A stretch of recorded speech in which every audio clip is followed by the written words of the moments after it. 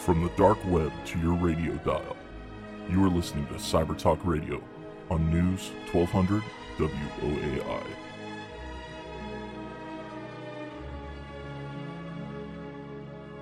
Welcome to Cyber Talk Radio.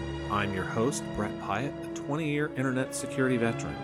Today, I'm joined by a couple of guests who are software development experts all across back-end mobile apps, infrastructure apps, writing API-based services, and they're going to talk with us about how we build those things in the right way and then how we secure them properly, and what you should be thinking about if you're a developer or if you're a business buyer, even going out to talk to folks that are going to do development work for you, or if you're consuming a service that someone's already built. So, Jason, I'd like to go ahead and introduce you first. Jason Strawn with us, and give us a little of your background. Oh, thanks, Brett. So, my name's Jason Strawn. I'm a co-founder and CEO of Grok Interactive. We're a custom software development company here in San Antonio. I'm also a co-founder of a career school in town called CodeUp, where we train software developers. I've been writing code in IT professionally for going on 24 years. So when I started writing software, it was all desktop. There was no web or mobile, and have continued to go from there. For the last 4 years, we've been growing a team of software development talent here in San Antonio, where we do custom web and mobile application development. So, and you brought with us one of your lead developers today. So, Anton, go ahead and introduce yourself. Hi, my name is Anton, and thank you for having us here. My background is I went to school at UTSA, and I got a degree in cybersecurity. That's what it's called now, but back then it was called infrastructure assurance. And I worked with Grok Interactive as a software developer for about 3 years now. So wonderful. So we're keeping some of these cybersecurity grads in San Antonio. Yeah, it's one we've had a couple of guests in the program where we've discussed the cybersecurity talent shortage. The second piece is just where are all these folks going? And with being a top program across the nation and really across the world, are we doing what we need to do from an economic development perspective here in San Antonio to create interesting jobs for folks like you? To start off with, want to go through and help our audience understand some different terms that we'll use throughout this program. And these are things that folks, if you're a super technical developer and you're listening to this on our podcast on iTunes for the replay, or Pocket Cast or any of the other services where we're out there, you may fast forward for a moment. But for those listening on the radio, we want to make sure that we're having a conversation that everyone can follow along with. So I think everyone's familiar with what a mobile app is. Everyone's got them on their phones now. They're using them. But these mobile apps are not just a piece of software that runs on the phone. They're made up of a whole bunch of components. So would like to kind of walk folks through what really makes a mobile app and what are all these different pieces. Excellent question. And of course, it really depends on the actual application. Certainly there are some apps that rely more on the hardware of the actual device, whether that's a phone or a tablet. But the vast majority of apps that we see in the app stores and used, throughout every industry and by users all over the world are really interfaces to a much larger feature set. Oftentimes, those mobile apps also have a web component where you can go onto the internet and log into a similar application. So let's think of maybe QuickBooks Online as an example. You can log in through their website and interact with QuickBooks, but you can also download their mobile app and interact with QuickBooks through your device. The information that's stored on that mobile device is actually having to communicate back to a central location so that it can have that data accessible across multiple different platforms.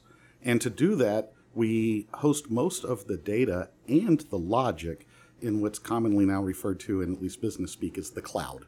But this is, magically being hosted somewhere out on the internet where you typically have a couple of components that I don't want to get too technical yet, but you're going to have one that is a service that allows the mobile device to talk to this cloud server that's sitting out somewhere in the world. And then behind it's most likely going to be a data store, a database of some sort. So to go back to the QuickBooks example, if I go and create an invoice on my mobile phone, it's actually communicating to a server where it's creating that invoice and storing it. And so then when my accountant logs in, 2 states away on their desktop, they're seeing that invoice in real time on their desktop. And that, to me, is the the behind the curtains that people don't think about when interacting with a mobile application is that it's really just a front for an internet service. Yeah. Anton? So I mean, as we're thinking through this changes the security paradigm. Because before, your interface used to be on your computer, and your computer was on a private, safe, trusted network accessing these other services, the database or the back end, as folks call it. Now, with this mobile world, you're in your car, hopefully not driving while you're checking invoices in QuickBooks, but you're in a car, you're in a restaurant, you're in an airport, you're never on a trusted network at this point anymore with your application backend. That is correct. And a lot of times you're relying on free Wi-Fi services at Starbucks or your local coffee shop, or maybe your city offers it or whatever. And I think that we have established this kind of blind trust that if I can get on the internet, all internet is made equally, and it's really not. Yeah. Right. Yeah, it's something that you were talking about is that I noticed that there's a pendulum between the client and server side. That initially we all had these terminals that we connected to the mainframe, and then we went away from that, going into the you have all of your applications are on your computer and they work on that computer, and then now we're in the age where most of software that is written has to communicate over the network, and it has to communicate over the internet, because we're not going to be stuck in our office the entire lives. So because of this mobility, we don't really think about, as you said, about the security aspect of it, because in I think an average person's mind is that when I connect to the internet, I'm secure, and I trust my ISP to have my connection secured, and so that's actually not the case.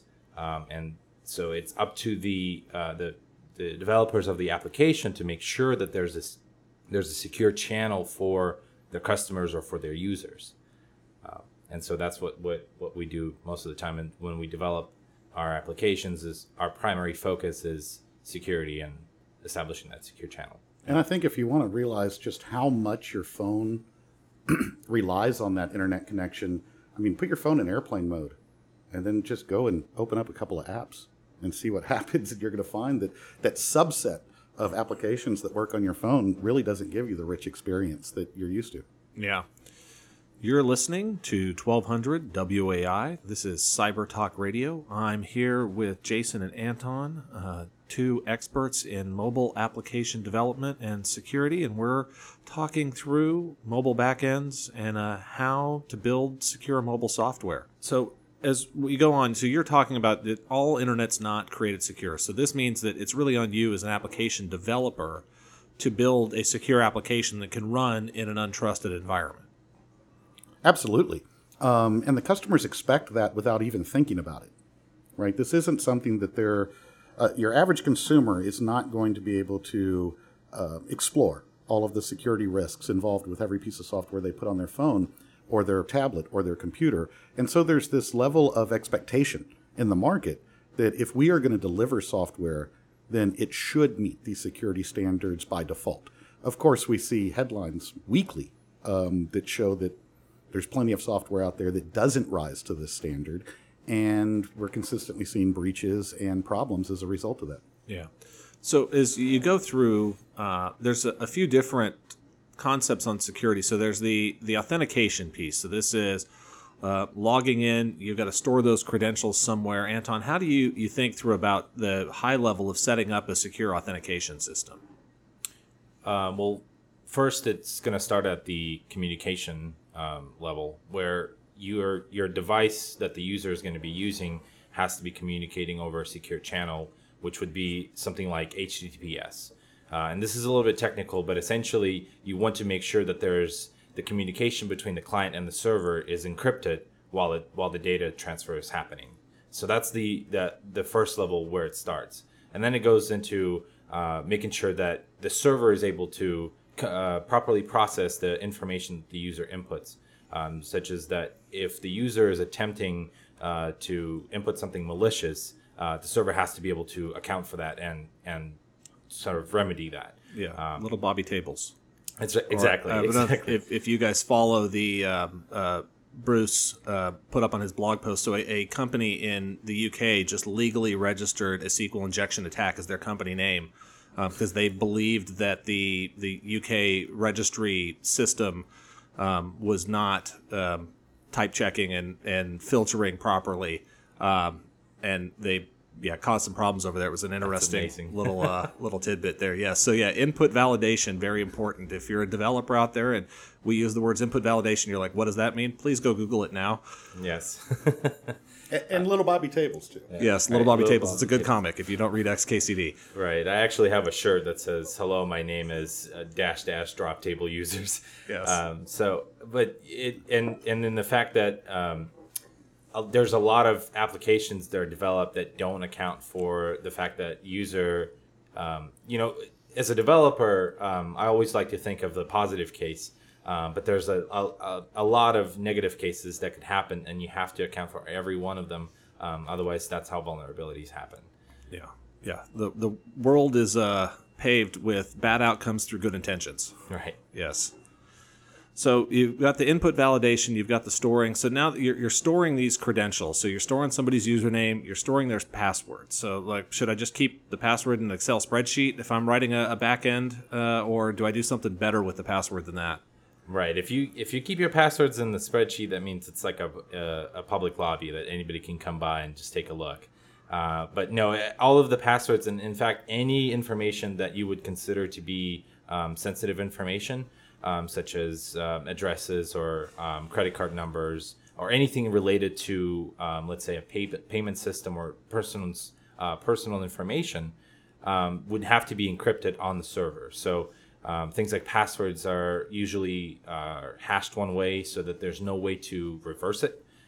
So the information such as credit card payment information has its own separate certification process called PCI DSS, which requires that if you are storing this payment information on your server, that you go through a checklist of security guidelines that you have to abide by. And these are established by the financial industry, and it's secured through that. Yeah, that's one where industry's done a good job regulating itself. So the PCI DSS is not a law. It's a set of industry regulations where if you're a business and you want to take Visa or MasterCard or these other, the financial institutions and the merchant cards have gotten together to put together a good checklist. Even if you don't accept credit cards inside of your business, it's a good checklist to follow. It's one where there's difference in the compliance standards. Some of them are descriptive. They say you should take a reasonable effort to secure your information. PCI DSS is very prescriptive. It says you should have a code audit process where you have a separate quality assurance team checking the code from the people that write the code up front for your application. It goes through that, and it goes through 130 or so different very prescriptive things that you should be doing to write secure software and run a secure environment. Right. And I would actually recommend, in addition to the PCI DSS, something that every developer should be looking at is the OWASP top 10 list, which is updated almost every year and usually stays the same unless there was a major change that would affect it. But OWASP stands for Open Web Application Security Project. It's an open project that anybody can participate in. And it's usually controlled by the security community, and they lay out the top 10 rules that every developer should follow, or top 10 rules that you should do about your application when you're developing it. Yeah. Is cross-site scripting still on that top 10 list? Actually, it is number 3 now. Number 3. Oh, so this is one that was a huge one for years. I haven't looked at the list super recently, but these things don't go away apparently. Right. Yes. I'm surprised to see that one of the attacks that I was most familiar with in just recent years is cross-site request forgery, and that's kind of low on the list. But you actually see that happening a lot more often than you do the cross-site scripting. There was a story that I heard whenever I learned about CSRF, where I believe it was one of the banks allowed the user to, they didn't check for the cross-site request forgery. And their users, their account holders, were getting emails with an image attachment. And as soon as they open that email, not even the attachment, just the email, it would execute a malicious code and then transfer money out of their account through a cross-site request forgery. Yeah, that's another good little tip and trick. If you listen to this program, you'll pick these up over time. But don't turn on images by default in your email. So there's a checkbox in basically every mail client out there where you can turn off show pictures by default.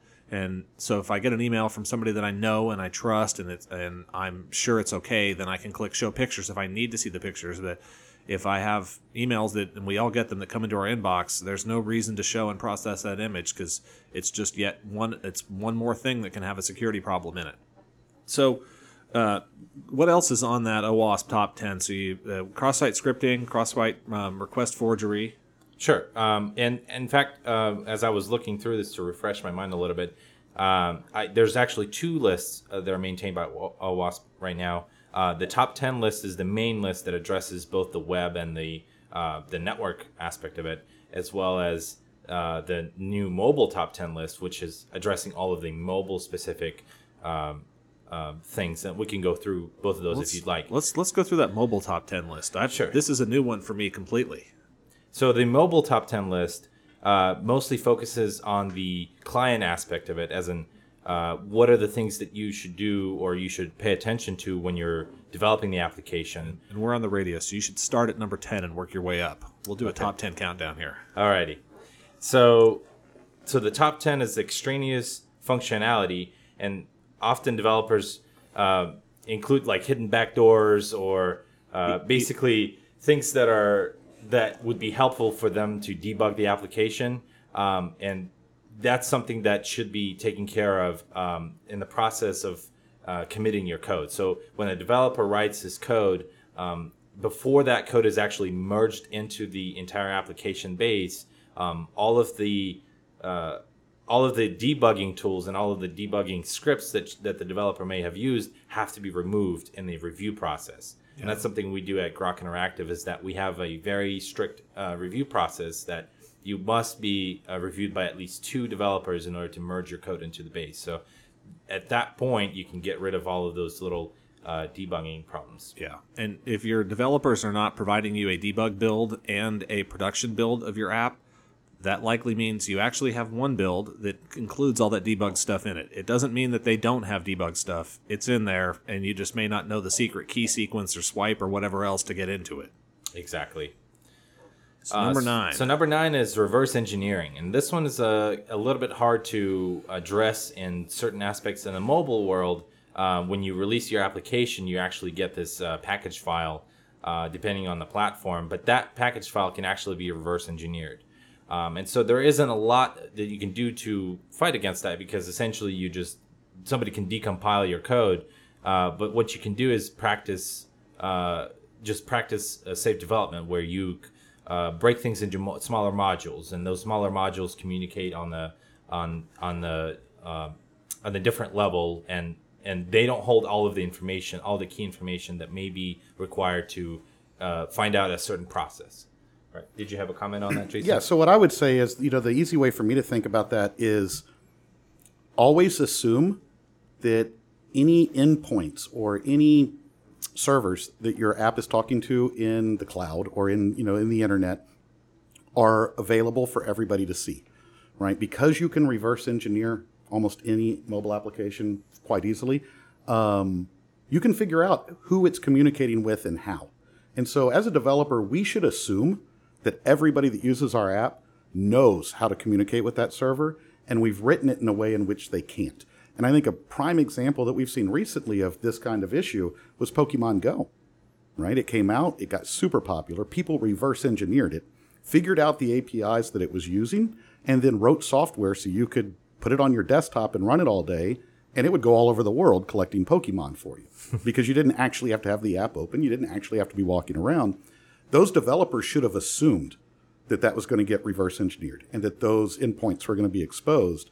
And as a result, they should have built security precautions in to make sure that people couldn't do that. Now, in that example, it's a video game, so not a whole lot of risk. Maybe in that case, they decided to ship so they can get it out to market and then add that security in later, which worked out fine. But had that been a major retail chain, that might have, caused some major problems. So I think that, what we're hearing here is never assume that anything in your app is truly going to remain secret. Yeah. Right. Security by obscurity is not a solution. Amen.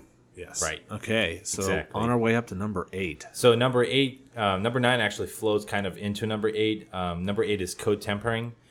Basically, code tempering means that when an application is installed on a device, how easy is it for a user to access the data that this application stores? So, for example, if you have a Pokemon Go app, the way that you would be able to access the data that Pokemon Go stores is you would go and somebody would, with a little bit of a technical background, would be able to open up their phone on their computer and browse the directory where the application is installed, and then look at the data that is stored by that application. Yeah. If you have an Android phone, you can even download a file manager from the Google Play Store and browse the directories in your phone. Apple hides that stuff from the users, but all those things are still there behind the scenes, even on an iPhone. Right, exactly. There's a clever way of doing that on the iPhone, but and some of the ways that you can kind of fight against that is by storing only the pieces of information that need to be stored on the device. So, for example, you don't want to store things like your credentials on a device, because if somebody downloads a malicious app, that app can now find that information and then use it against the user. So some of the things that you want to store are like non-sensitive data, or data that maybe is too large to download every time, and things like that. Yeah, and you can even store that data in an encrypted format using a key that's in memory in your app that writes it out to the system. Android, you've got to worry about this a little bit more because other apps can access data between them. Apple, in theory, firewalls that so that one app can't access another app's data, but I don't know if there's not private APIs that allow at least Apple apps to access other apps' data. Right. So that kind of goes into number 7, which is the client code quality. This is what I talked about a little bit earlier, is the process of reviewing the code and making sure that no bugs go into the code and no code is ever reviewed that goes into the main code base. And so, as I mentioned at Grok, we review every commit that's being merged into the main code base is reviewed by a developer and is assessed to make sure that there's no vulnerabilities, or this couldn't cause any more problems or bugs, and that the code is essentially only what you need and not something that could be reworked. Yeah. So that's actually pretty important. That's why it's at number 7. And then in that code quality piece, so there's a couple of different things folks think about under these software static analysis tools. So there's one where people are scanning. This is not for a security piece, but they're scanning for software licensing. So if you're incorporating open source or different things, you'll scan your code to see, are we following license stuff properly? That doesn't make you any safer. That just keeps you legally in compliance. The other, with the static or dynamic analysis tools, can actually go through and help assist those reviewers in ensuring that they're catching those security vulnerabilities as they're going through that review process. Right. And that goes into Number 6. So number 6 is insecure authorization, and that's something that Jason talked about with Pokemon Go. We're going to keep going back to that example. It's a good one. Everyone's seen it because either they're a kid or a young adult that played it, or they're a parent that had folks that did. We're going to pick back up on this after the bottom of the hour break here for news, traffic, and weather. You've been listening to 1200 WAI. This is Cyber Talk Radio, and we're going through the OWASP Top 10 Web Application Security Vulnerabilities and Mobile App Security Vulnerabilities.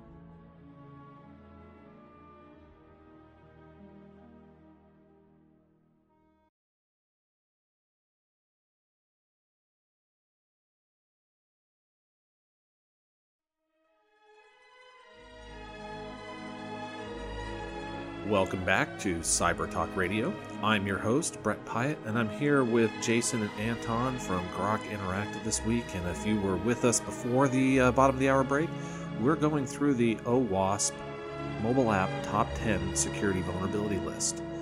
We had dropped off in the middle of introducing number 6.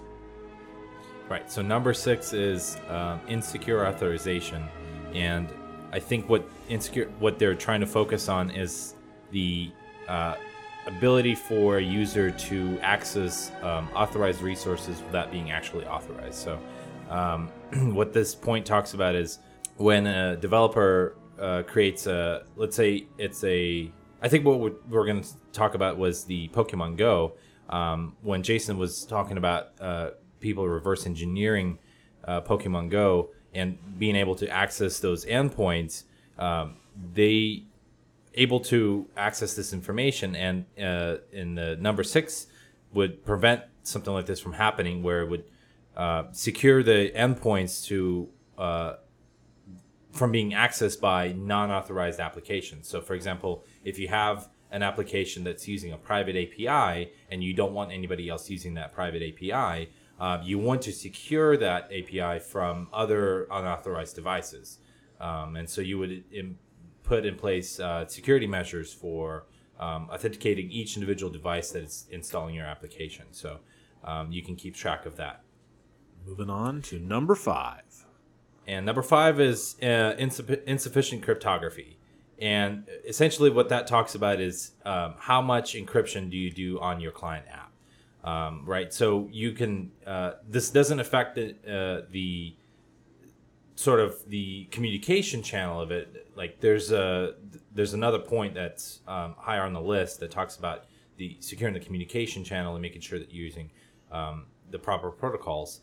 This talks about if you're storing sensitive information on the client, and this is something you talked about earlier in the show, when you're storing sensitive information on the client application, you want to make sure that it's encrypted and it's stored securely so that it cannot be just simply read either by the user itself or another application that may be trying to access that data.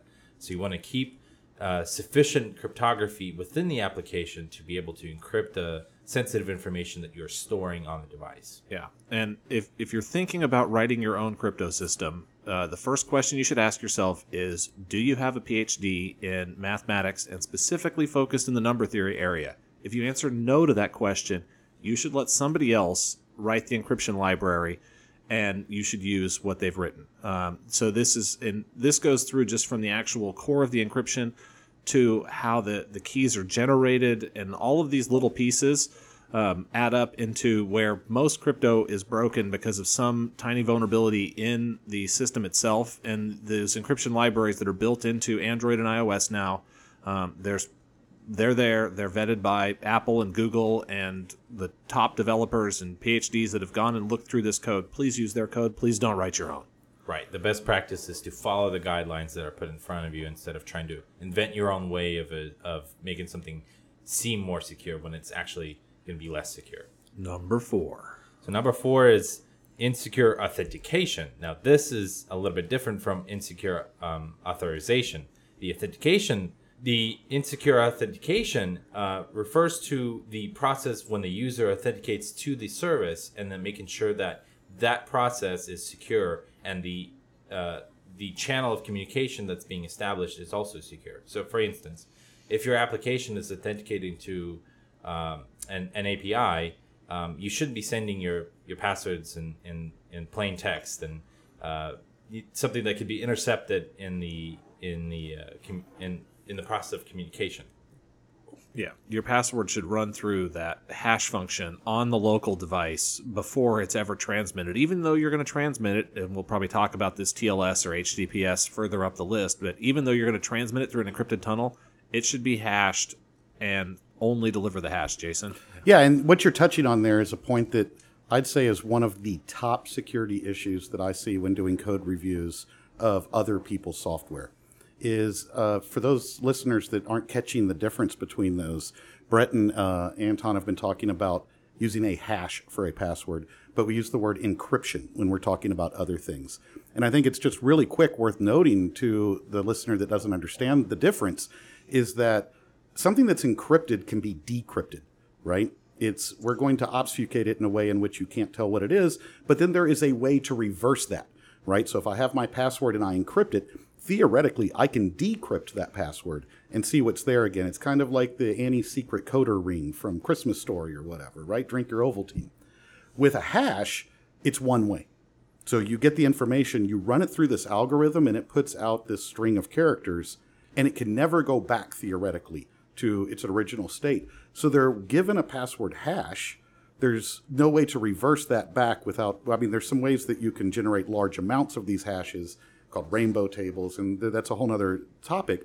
But on a high level, if your developers are encrypting your client passwords, that's a big red flag. It's a good time to stop and think about your security practices during your software development. These should be one-way hashes, and like Brett said, we're going to hash it on the device, then send that hash to the server. It's going to compare that to the hash of your password, and if they match, at no point should the software ever be able to tell what your password was. And of course, there's other things you can do to this hash, and that gets into really deep technical stuff that I'm not wanting to jump into. But the big question, if you're having software developed right now that has authentication, ask your developers how they're handling that password. Yeah, and if you say bcrypt and scrypt and your developer has a blank look on their face, be concerned. Right. Yes, and the other part of the authentication process is also session management, which is the process of where the server knows who the user that logged in is and making sure that the server can actually identify this user. So, for example, if you don't have an account, you should not be able to log into the system. And if you have an account and you logged out, somebody else shouldn't be able to pick up your session and continue on with it. So that's all part of the authentication process. Number 3. So number 3 is insecure communication. And that kind of ties into what we just talked about, where the information that we send, we make sure that information is secure. We also need to make sure that the channel of that information, where that information is transferred, is also secured. And that's where the SSL and security certificates come into place. So when your client application is communicating with an API service, you have to make sure that it's communicating over the HTTP protocol. It's utilizing the correct certificate, and it's making sure that the certificate is up to date. That way, you will guarantee at least the communication cannot be subject to a man-in-the-middle attack. And I should use old versions of OpenSSL to create this tunnel, right? That's right. It's a very specific version, actually. Yeah. So we're laughing a little bit, but so this is also you should be using HTTPS or TLS as it's called. A common way that this is done in the non-mobile world, your API on the other end is probably running OpenSSL to terminate that. And in order to keep that safe, you should pay attention to the OpenSSL disclosures list if you're running it anywhere inside of your apps, and be ready to update on a regular basis, because if the man in the middle, as Anton mentioned there, if they find another way to tamper with this, then your super secret channel is no longer super secret. Number 2 is actually insecure data storage. And I think we mentioned that a little bit in the previous topics. And if you notice, the pattern that emerges is that all of these topics, all these top 10 numbers, are all surrounding the same sort of idea, right? You want to be secure. You want to maintain all of the sensitive information from being easily accessible. And all of these sort of pile on top of each other to form this sort of shell around what your application is. And that security blanket would be something that you could feel safe about releasing in your application. So number 2 talks about encrypting your data that you store in the application. This is the data that would be stored on the device itself. And you want to make sure that this data cannot be leaked. This data can't be, if it's a sensitive data, for example, if it's your, if we're talking about like a banking app, you don't want to store user credentials on the device. Or if you do, you have to make sure that it's secure and encrypted, right? And you don't want that data to be leaked out. In addition to data that you receive from the server, you have to make sure to implement practices of when the user logs out, you have to dump that data. You can't store that data after the user has already ended the session. Otherwise, that becomes a vector for an attack, essentially. Yeah, so is that mobile banking app. So say you're browsing through your checking account. Your phone has now downloaded that list of transactions because it has to be able to render it and display it on your screen. And that mobile banking app needs to be storing that in a secure way while you're using it so that other apps on the phone can't access it, or if like your phone crashed in the middle of running it, that there wasn't going to be remnants left on the phone that somebody could plug in and then go through and delete this stuff. One that folks are probably familiar with is this app Snapchat that it talked about, that they delete all of the snaps after 10 seconds. You send it to somebody and then it's gone. And then a while ago, folks found out they weren't really gone, that they had a problem early on in their days where they were actually leaving the data behind on the phone. So these ephemeral messages that people thought they sent to each other, they found out weren't exactly ephemeral. Right. And that's a good example of this data storage that was not handled properly, and then also just cleaning up after yourself of deleting data, going back to check, because your app's not always going to exit in the way you think it is. You may have a nice, clean exit parameter, but phones run out of batteries, and the exit parameters do not run when that phone runs out of batteries, and it's going to start back up, and your startup should check, did I exit in a clean state? If I didn't exit in a clean state, go through and run my exit parameters so I clean up all of, even if I've encrypted the data, it still should clean up after itself. Exactly. So you're listening to 1200 WAI. We're here on Cyber Talk Radio. I'm your host, Brett Pyatt. We're here with Anton and Jason from Grok, and we are about to give you the number one mobile application security vulnerability on the OWASP list. So the number one item on the mobile top 10 OWASP list is improper platform usage. And this one is probably the most important and should be done as the very first thing as you're developing the application.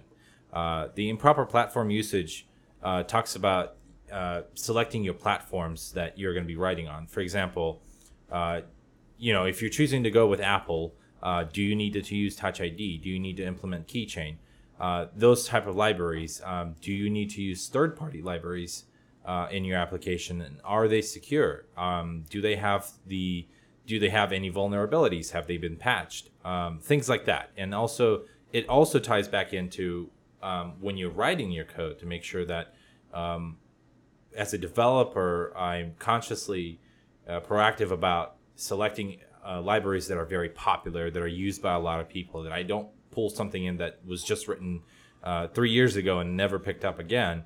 I want to make sure that at least the oldest package that I'm going to be using is going to be at least 6 months old, like no later than 6 months, because after that, I feel like that's at the point at which the project is probably being winding down. And so you don't want to use packages that are old. You don't want to use packages that are not used a lot. And you want to consider those things at the time of writing or before. So that's probably the very important part of writing secure mobile applications, is that being able to rely on the third-party packages that you're going to be using. Yeah. Well, I think what falls also under M1 and what makes it, in my opinion, one of the most compelling of the 10 to really think about when you're building your software is when you combine it with any of the other 9 that are on the list. This gets really scary really fast, right? If part of the platform on the device that I'm trying to use is things like location services or the microphone or the camera, and I'm not using that properly, and then I end up with a second vulnerability off of that list, I mean, you're exposing the potential of having hundreds, thousands, millions of users sending data that would compromise their personal security, right? Their physical security, their perimeter security, by saying, here's where I'm at, or you can turn my microphone on and listen to me through this application security flaw, or you could turn on this camera and take pictures every 20 minutes and keep up with where I am. And these become major issues when combined amongst multiple. So if you're building an application and you're trying to think, do I need to use the camera? Only use device features that you must use to make your application work. And then to Anton's point, you need to have a security practice in place where you're going back and reviewing these on a regular basis and saying, are the packages I'm using, are the ways I'm communicating with this hardware still the best practice? Because if you expose your user to that kind of security flaw, it might be irrecoverable. And as a user, one of the things you can do is help with your own on the permissions management side. So you don't have to give every app permission to do everything. So, I mean, as an example, I use Facebook Messenger all the time. Facebook Messenger does not have access to my camera. I don't use the camera portion of Facebook Messenger, so I block that at the Android operating system level. So you can do this across all of your apps, and that background, as Jason was talking about, if the app has access to the camera and it has access to run as a background service, if that app gets compromised, and that can be their back-end service that's communicating to that app, now somebody can take a picture on your phone every 20 minutes because you've given the app permission to run in the background and you've given it permission to your camera. So be thoughtful about the software that's on your phone, ask those questions, but as a developer, you don't ever want to be in the position of ending up on one of the security blogs where someone found out that your app was taking a picture every 20 minutes because somebody had hacked into one of your services and you didn't know about it. Right, and thankfully the platforms such as Android and iOS make it very easy for developers to request those permissions as they're needed, as opposed to being all lump sum in front. That way, when you're developing your application, you reach a point where in your application you have to ask for that permission, ask for it at that point instead of ahead of time, so that way you're doing your due diligence and making it more secure, rather than opening up a bunch of potential vulnerabilities and vectors. And I think this falls under the general umbrella of fight for your user.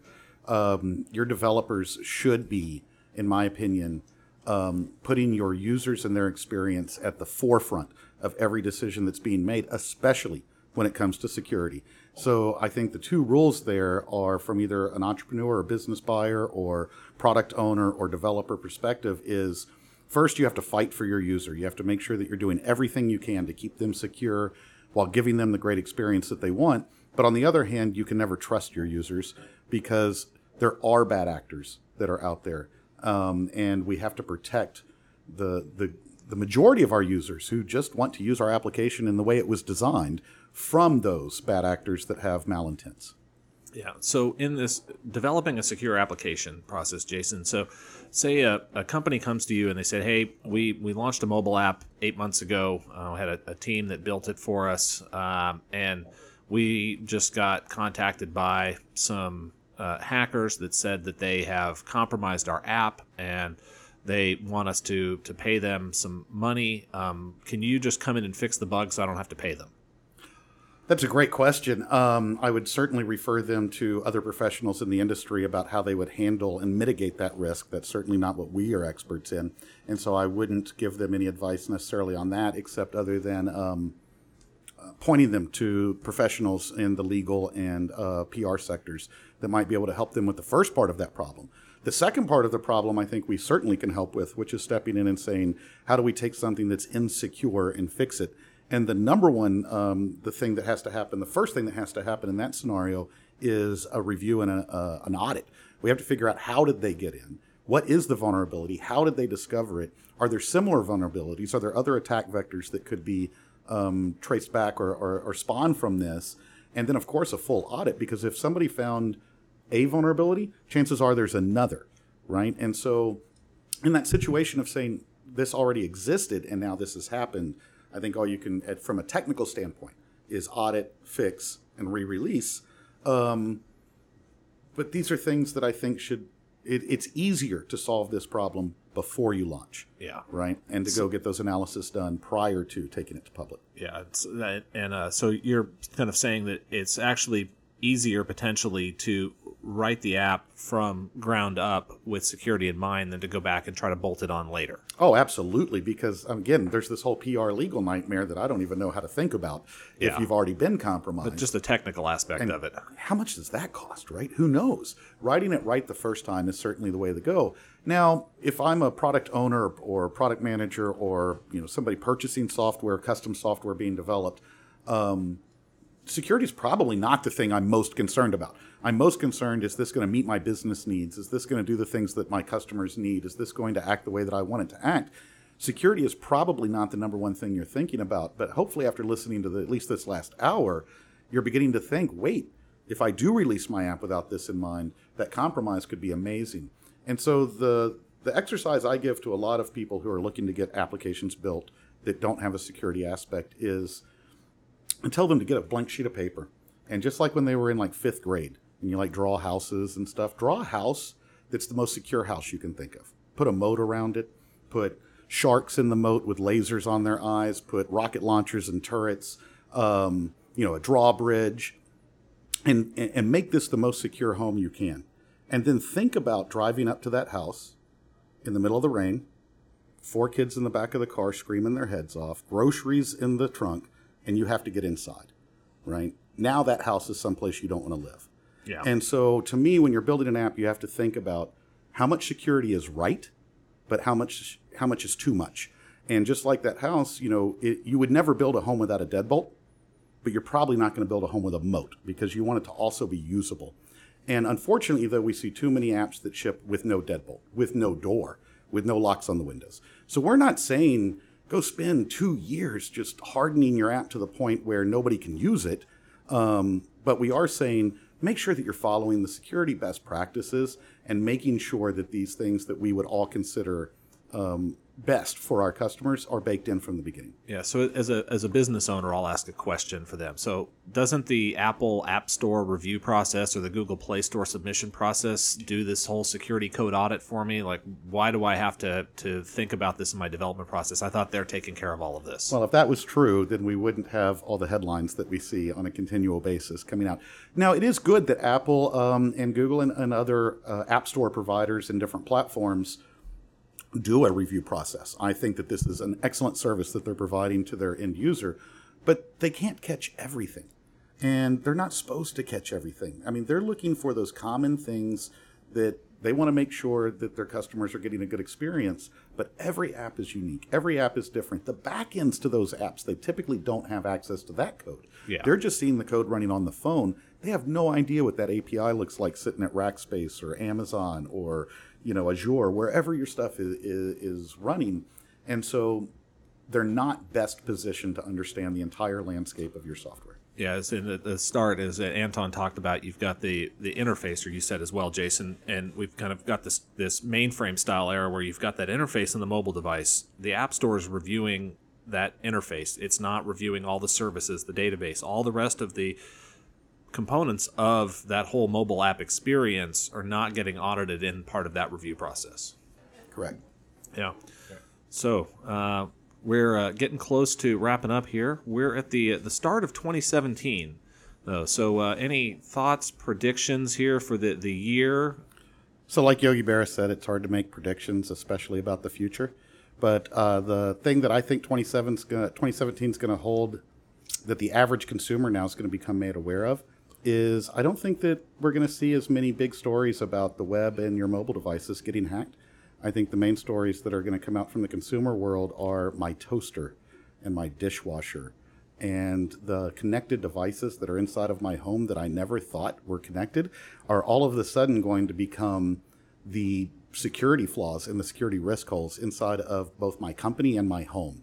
As everything becomes a connected device and that connectivity permeates all parts of consumer electronics, I think that's going to be, 2017 is going to be the beginning of what is most likely going to be a multi-year problem in insecure hardware that we would have never thought of. Again, that $29 toaster that is now DDoSing the full Eastern Seaboard. Yeah, and we dove into that on a past episode of Cyber Talk Radio about the Internet of Things. You can listen to this episode and past episodes on iTunes podcast service, on Pocket Cast, or you can find us on the web at www.cybertalkradio.com, where you can learn more about being a guest or digging into any of those past topics and episodes.